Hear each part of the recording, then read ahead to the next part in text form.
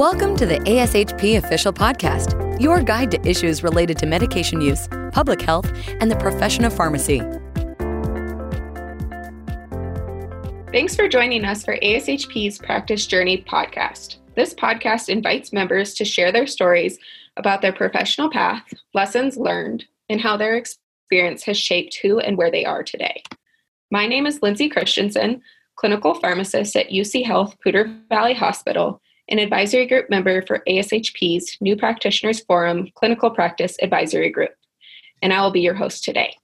With me today is Dr. Pete Johnson, professor of pharmacy practice at University of Oklahoma College of Pharmacy, adjunct professor of pediatrics at University of Oklahoma College of Medicine, PGY2 Pediatric Residency Program Director, Director of Clinical and Translational Science Fellowship in Pediatric Pharmacotherapy, and Clinical Pharmacy Specialist in Pediatric Intensive Care at Children's Hospital at OU Medical Center.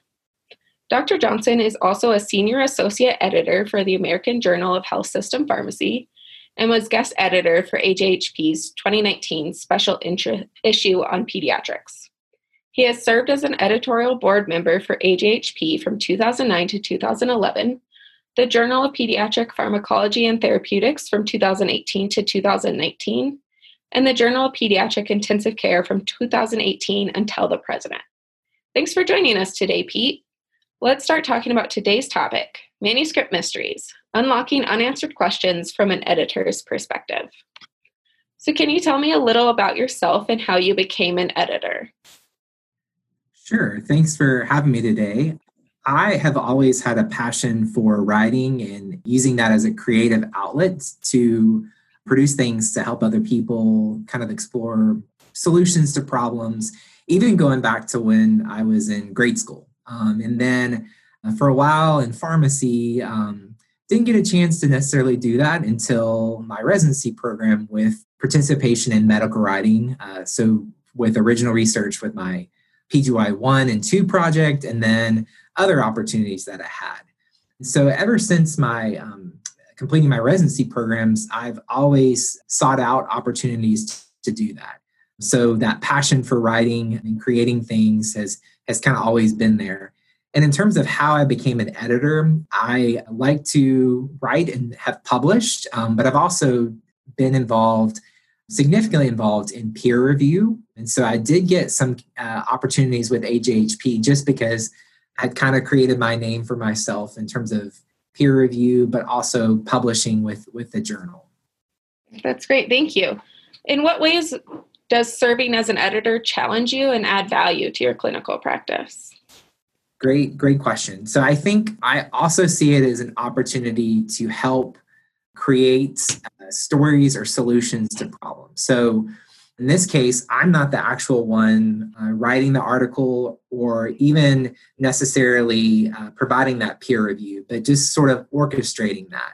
So helping find the best people to critically evaluate a particular article so that the creative solution to patient care problems, pharmacy practice problems are really there so that the end product is not just some bunch of jargon on electronic media, but it's something that could be actionable at the patient's bedside. So that's kind of why, or what excites me about the editing process is helping in that other way to create the end product.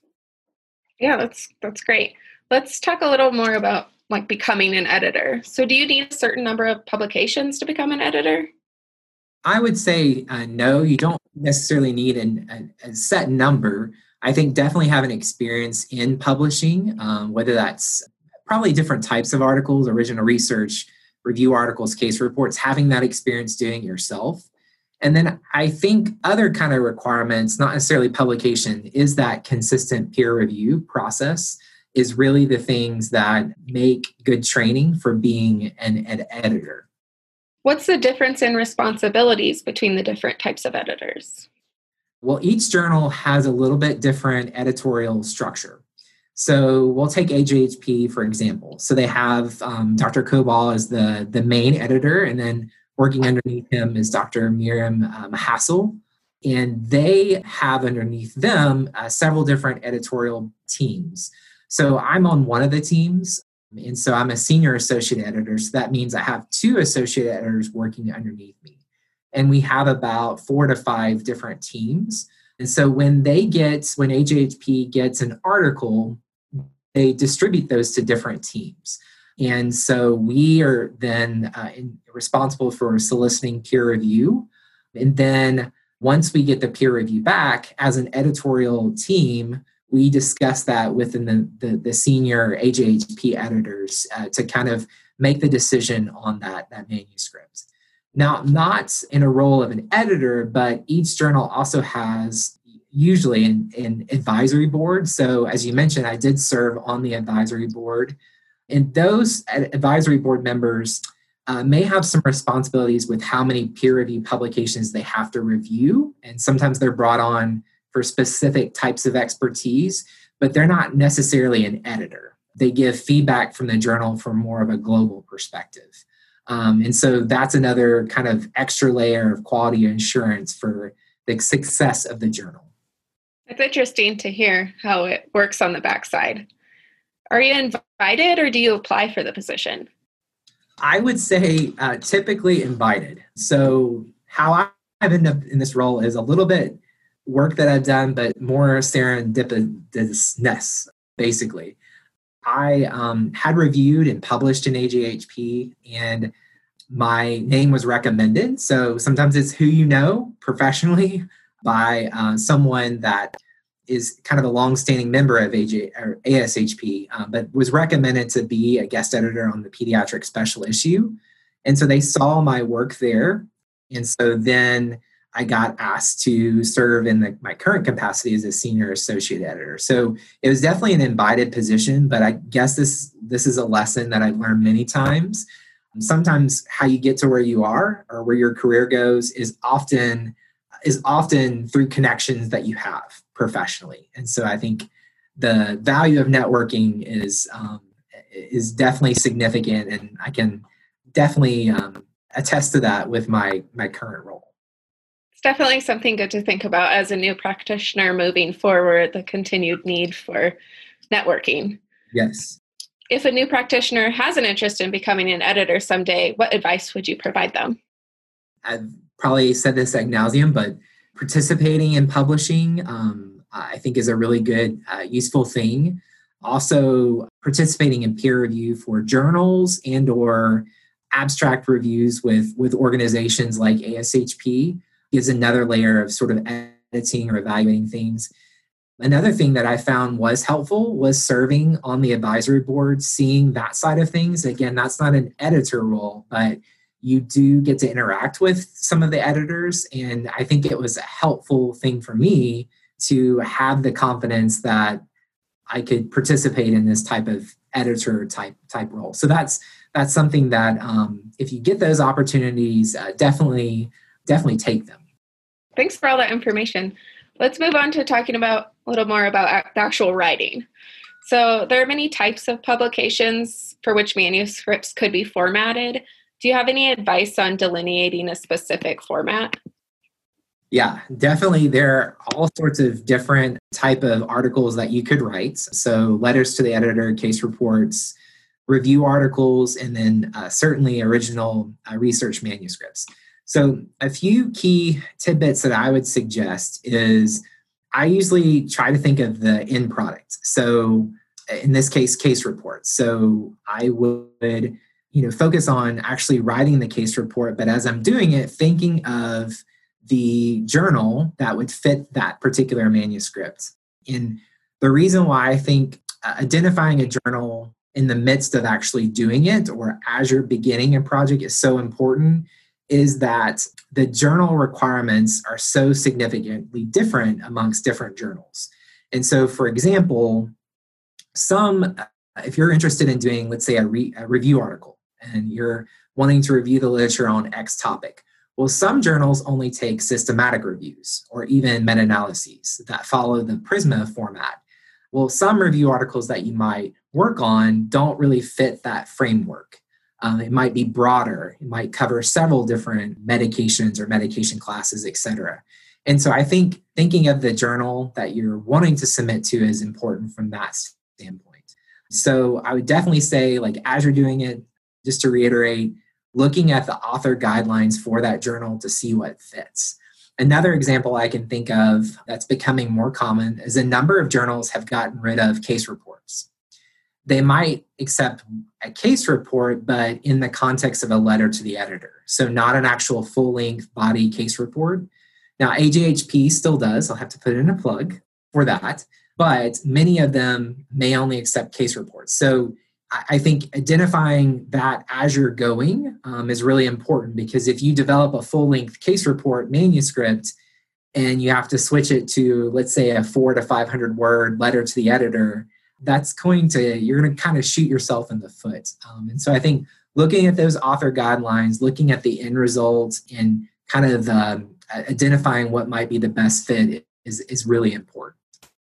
Okay, that's helpful. Is there anything that, as an editor, stands out in a negative way when reviewing submissions? In other words, is there anything specific we should be sure not to do when preparing to submit a manuscript for consideration? Yeah, that's a really good question. One of the biggest things that I would say is you might have done the best study or written the best review article, but if the end result, your take-home message, does not fit the journal that you submit to, then it doesn't make any sense. So I'll give you an example of my own experience, because part of how I've learned is doing things wrong and learning from feedback that I've gotten. So my colleagues and I did this study that was assessing a certain withdrawal scale. And I'm a pediatric critical care person, but we were evaluating the scale. We weren't evaluating outcomes. We were trying to figure out if it was the best scale to fit withdrawal in this specific pediatric population. Well, when we submitted it, we had a certain take to it, or a certain slant to it. And we had submitted it to a nursing journal, and it didn't really align with the take-home message that we had for the article, did not really align with that particular journal. And so when we submitted it, it didn't even make it past the initial vetting of the journal. It didn't make it out to peer review stage. I'm biased. I think it was a good article. It was eventually published. But the big lesson that I took away there is that you really have to think, does the manuscript fit the journal that you're going for? So sometimes that might mean in an article like ours, we had to change the message or the takeaway message to fit with the journal. We didn't have to change the outcomes. We just had to sort of mold it into fitting with a better take-home message. So we ended up submitting that particular article to a pharmacy journal. And our point was that if we don't know how to assess withdrawal, we're not really going to know how to treat it. So we made that connect a little bit more. So that's one major thing that I would say. Another thing that I would say is, and I know I've mentioned it before, but is following the author guidelines. So to a T. I mean, some of them have, like AJHP as a checklist. And so as a new writer, I would definitely go through the checklist that these journals have to make sure that it fits all the specific criteria that they want in it. I wish there was a universal checklist or a universal author guidelines, but the reality is that they're not. And even within the pharmacy community, with all the different size journals that are out there, they all have drastically different requirements. So another example, because this is how my mind thinks, is one time we were working on a review article. It was a systematic review, and it was to a critical care journal. Well, when we read it, we understood that the word count limit was 3,000 words. Well, we submitted it, and it didn't pass the internal review process because little did we know, and it was in the fine print in the author guidelines, that 3,000 words included the abstract. Well, there was no way that we could cut out any more words without, taking out phrases that would actually help the manuscript make sense. So we ultimately had to go to a different journal. And so another take-home message is that those author guidelines, the checklists, it might be the best thing ever, But if it doesn't fit all those criteria then that the journal sets forth, then you're not going to be successful with publishing, at least in the journal that you've selected the first go around.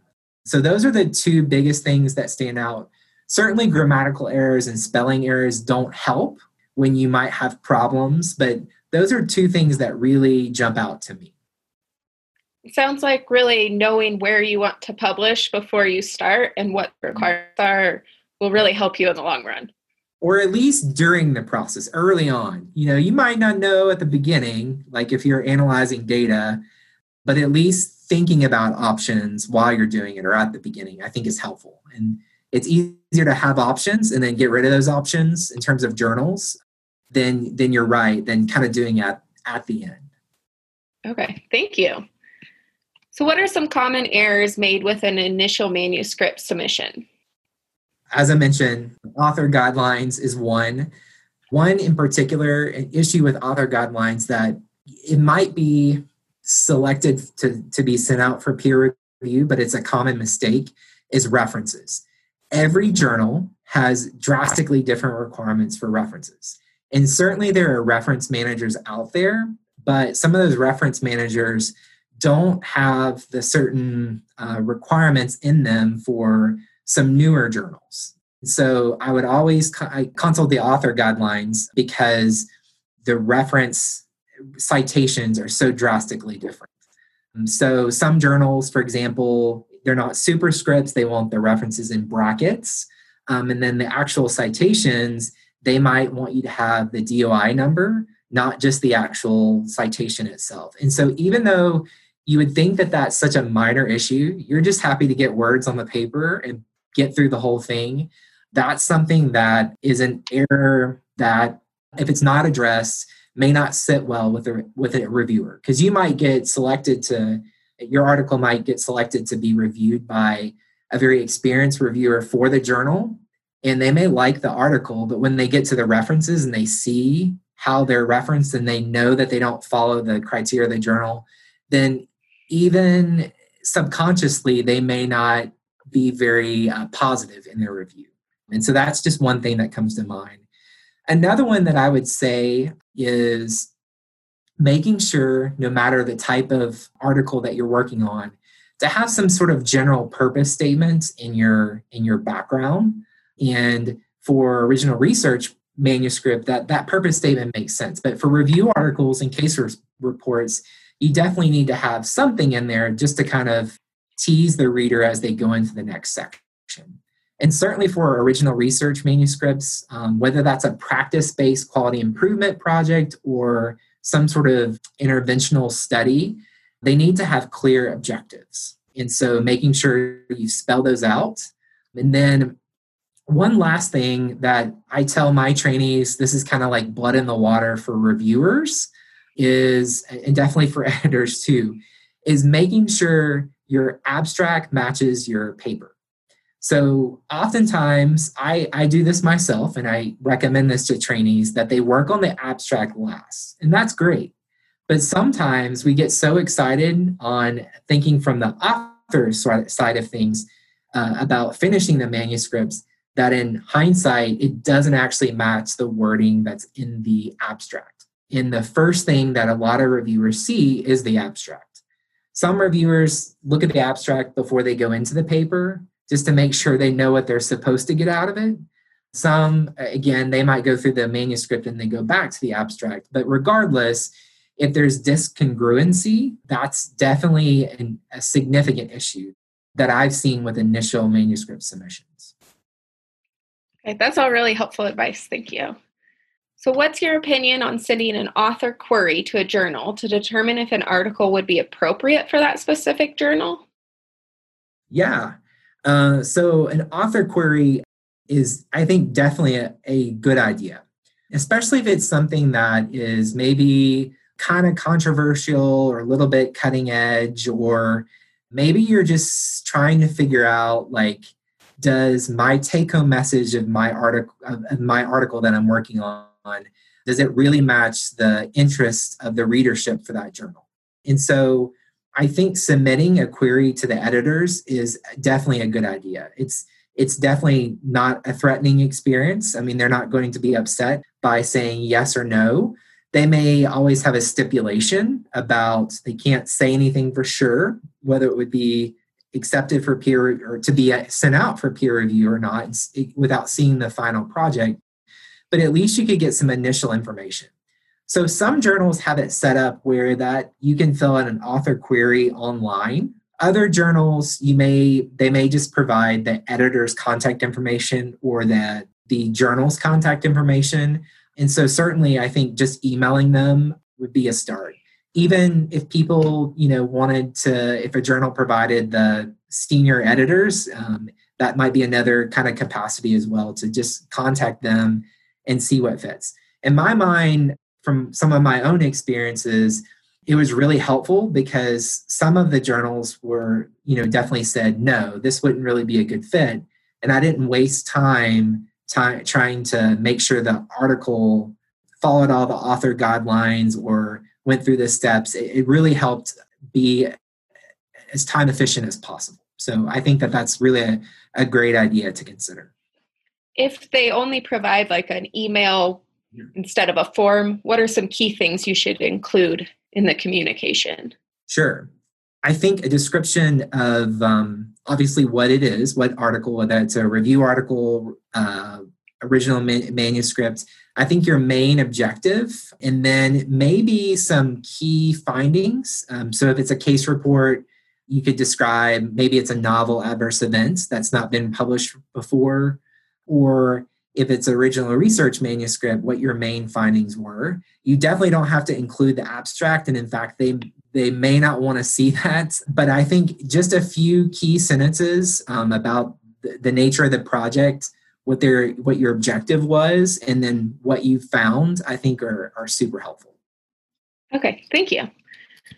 So we've submitted our article. Could you provide us an editor's perspective on the manuscript review process and timeline? Yeah, definitely. And again, each journal is a little bit different. Let's take an example of a more robust journal like AJHP. So it goes to the editorial staff and they do initial screening of the articles. And so some articles might not even make it to those different editor teams just because it might not fit for a variety of reasons, for the scope of the readership, etc. But let's say that it passes that initial screening. They follow the author guidelines. They weren't like me and had a manuscript that had too many words and wasn't going to be sent out for peer review. But basically, in that case, the editors then would be in charge of finding peer reviewers. So what I do from an editor's perspective is I look at the scope of the article. So I'm a pediatrics person, but the reality is that I'm not in charge of overseeing just pediatric papers.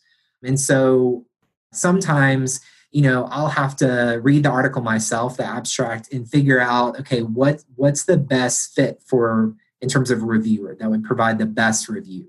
So, if it's diabetes, again, that's a little bit outside my wheelhouse, being a peds critical care person, but finding through the journal system good reviewers for diabetes or endocrine topics.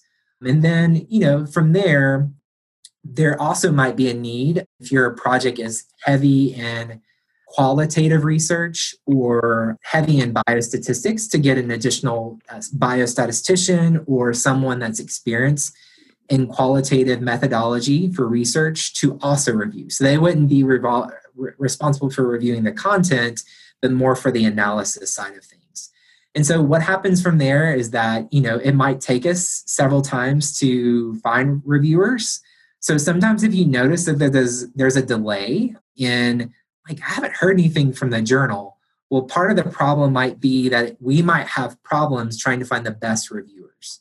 And so at AJHP, we like to have at least 3 reviewers. Sometimes we might like to have additional ones, like I said, if it's heavy in biostats or qualitative research. Some journals also have as many as 6. I'm familiar with one particular journal in the pharmacy realm, I'm not going to name names, that likes to have lots of reviewers. And so the reason why that becomes important is that can further delay when you receive the peer-reviewed feedback. So we send those solicitations for peer review, and then generally reviewers are given a period of weeks to review an article, but they may ask for extensions. So that's just kind of a part of that process.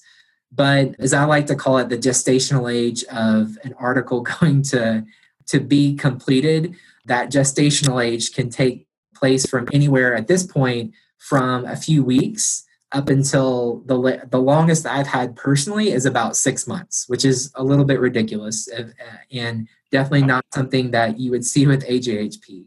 But then when the comments come back, it goes to the editor team. So like the associate editor shares their feedback that they've gotten, they share their recommendation, and then we discuss it with the senior associate editors with, in this case, AJHP. And then pretty soon after that, you would get notification on the decision of the article. That's kind of a long process, but my key take-home notes is that every journal is a little bit different. They have different number of reviewers required. And the more reviewers that are required, the longer it's probably going to take to get it back to you. Great. That's very interesting. Thank you. What is a good way to format our responses to reviewer suggestions that would facilitate an efficient review and quick turnaround for revisions? So I think addressing them line by line. So what I would recommend is when you get the reviewer comments, I just copy them. Well, first thing I do is look at them and don't look at them because you might be upset, might say some expletives, drink whatever makes you happy. If that's harder beverages or Coke or coffee, whatever. But come back to it because you might have a different perspective where I'll, take things personally sometimes. But anyway, I would take all the comments, put them in a document and address them line by line.